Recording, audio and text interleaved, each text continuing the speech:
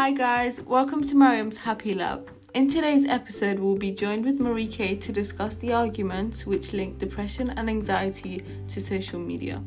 Does social media have a negative impact on mental health, thus increasing depression and anxiety? Find out by joining us in a few moments. Hi Marike, how are you feeling today? I'm doing great. Thank you for being here with us.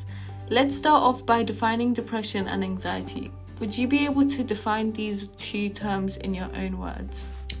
Depression and anxiety. I think that depression is a constant feeling of loss and sadness, and I believe that anxiety is where you feel uneasy and have a constant fear or worry of something. Absolutely right. Depression is a low mood that lasts for weeks or months and affects your daily life. Anxiety is known to be a feeling of worry, nervousness, or unease about something with an uncertain outcome. Now let's focus on the key terms of these definitions.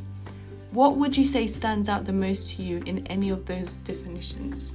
Well, I think that the fact that depression can last so long, like weeks or months, and these illnesses can possibly ruin an individual's life is so powerful for anyone to actually understand. What about you? What stands out the most to you? Personally, for me, it's the fact that it can affect your daily life, and this is because we're going to discuss this in a few moments, so let's just keep that in mind and move on to the next point for now.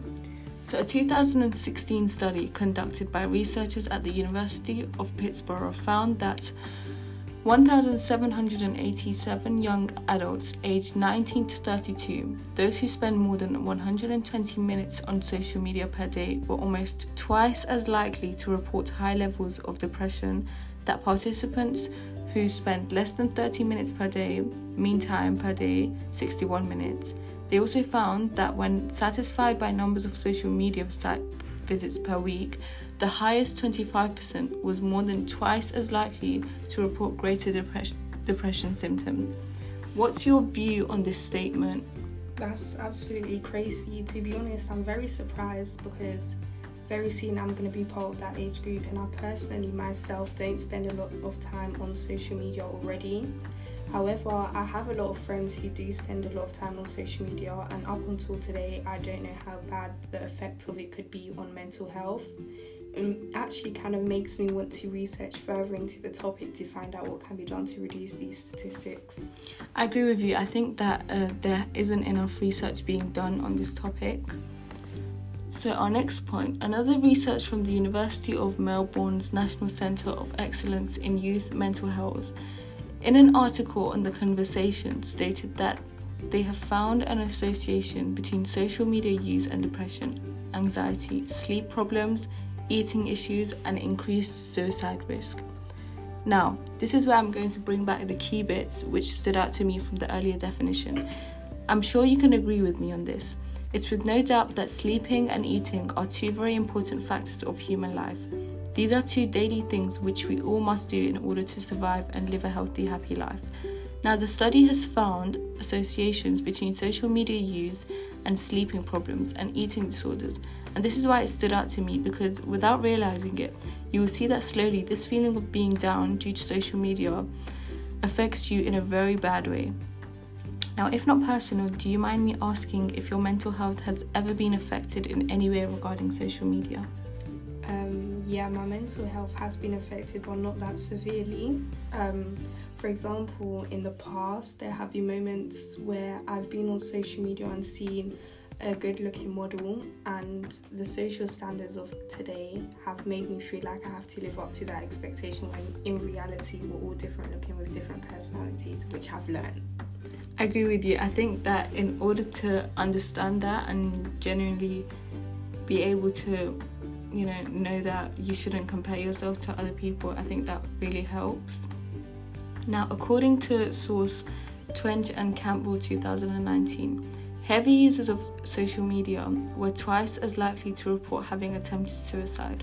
With that being said, they were also more likely to be unhappy, be in a low well-being, or have factors such as depression. Have you ever encountered someone who might have had suicidal thoughts? Well, yes, I have. There was this girl that used to go to my old school, and she was going through a very rough time, and which ended up leading her onto a state of depression. She would speak to me about how she felt and about how she wanted to end her life due to all the pressure from her surroundings. And I think when you're in such a situation, it makes it so hard for you, as you want to do your best to help them, but at the same time you don't want to add more to their pressure or onto your own pressure. I agree with you. I think that it's really important to be able to help them, but understanding that you can't go too far into it, because they might take that personal, or it might lead them into feeling even worse about themselves. I think that's really important. Now, in a research by Caroline Miller, she states that there's evidence building towards a link between social media and depression. Children and teenagers who spend a greater amount of time on social media tend to have 13 to 66% higher rates of depression. Now, in your opinion, Marike, do you think that there is a clear link to social media use and depression and anxiety? Absolutely. I think it's a very important topic which isn't spoken about enough, because people are scared to state their opinion, as there may not be enough evidence to back them. I agree with you. Okay, thank you for being here with us. Anything else you want to say before we wrap up this episode? I just want to remind everyone listening that you're not alone, and if you're going through anything, even if it's something small, you should not think you're alone and seek assistance from someone. I agree with Marike. If anyone is in need of any help, just know that you can contact me. Thank you so much for listening, and I will see you in my next episode.